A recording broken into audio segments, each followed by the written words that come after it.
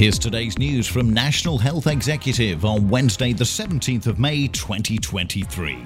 The UK Health Security Agency has launched a new 10-year science strategy. The plan sets out how the government will use things like genomics, data science, diagnostics, and more to secure the country's health and prosperity. Kingston Hospital NHS Foundation Trust has outlined its plans for a new intensive care unit. Among the other things the London Trust is hoping the new ICU will bring is enhancing outcomes, cutting waiting times, and improving recruitment and retention. And the government has launched a new call for evidence to inform a landmark major condition strategy. The call, which is open to patients, health professionals and carers, will close on Tuesday the 28th of June at midnight.